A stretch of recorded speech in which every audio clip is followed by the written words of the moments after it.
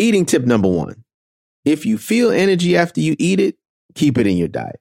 Stay tuned for all new episodes dropping every other Monday on your favorite podcast platform.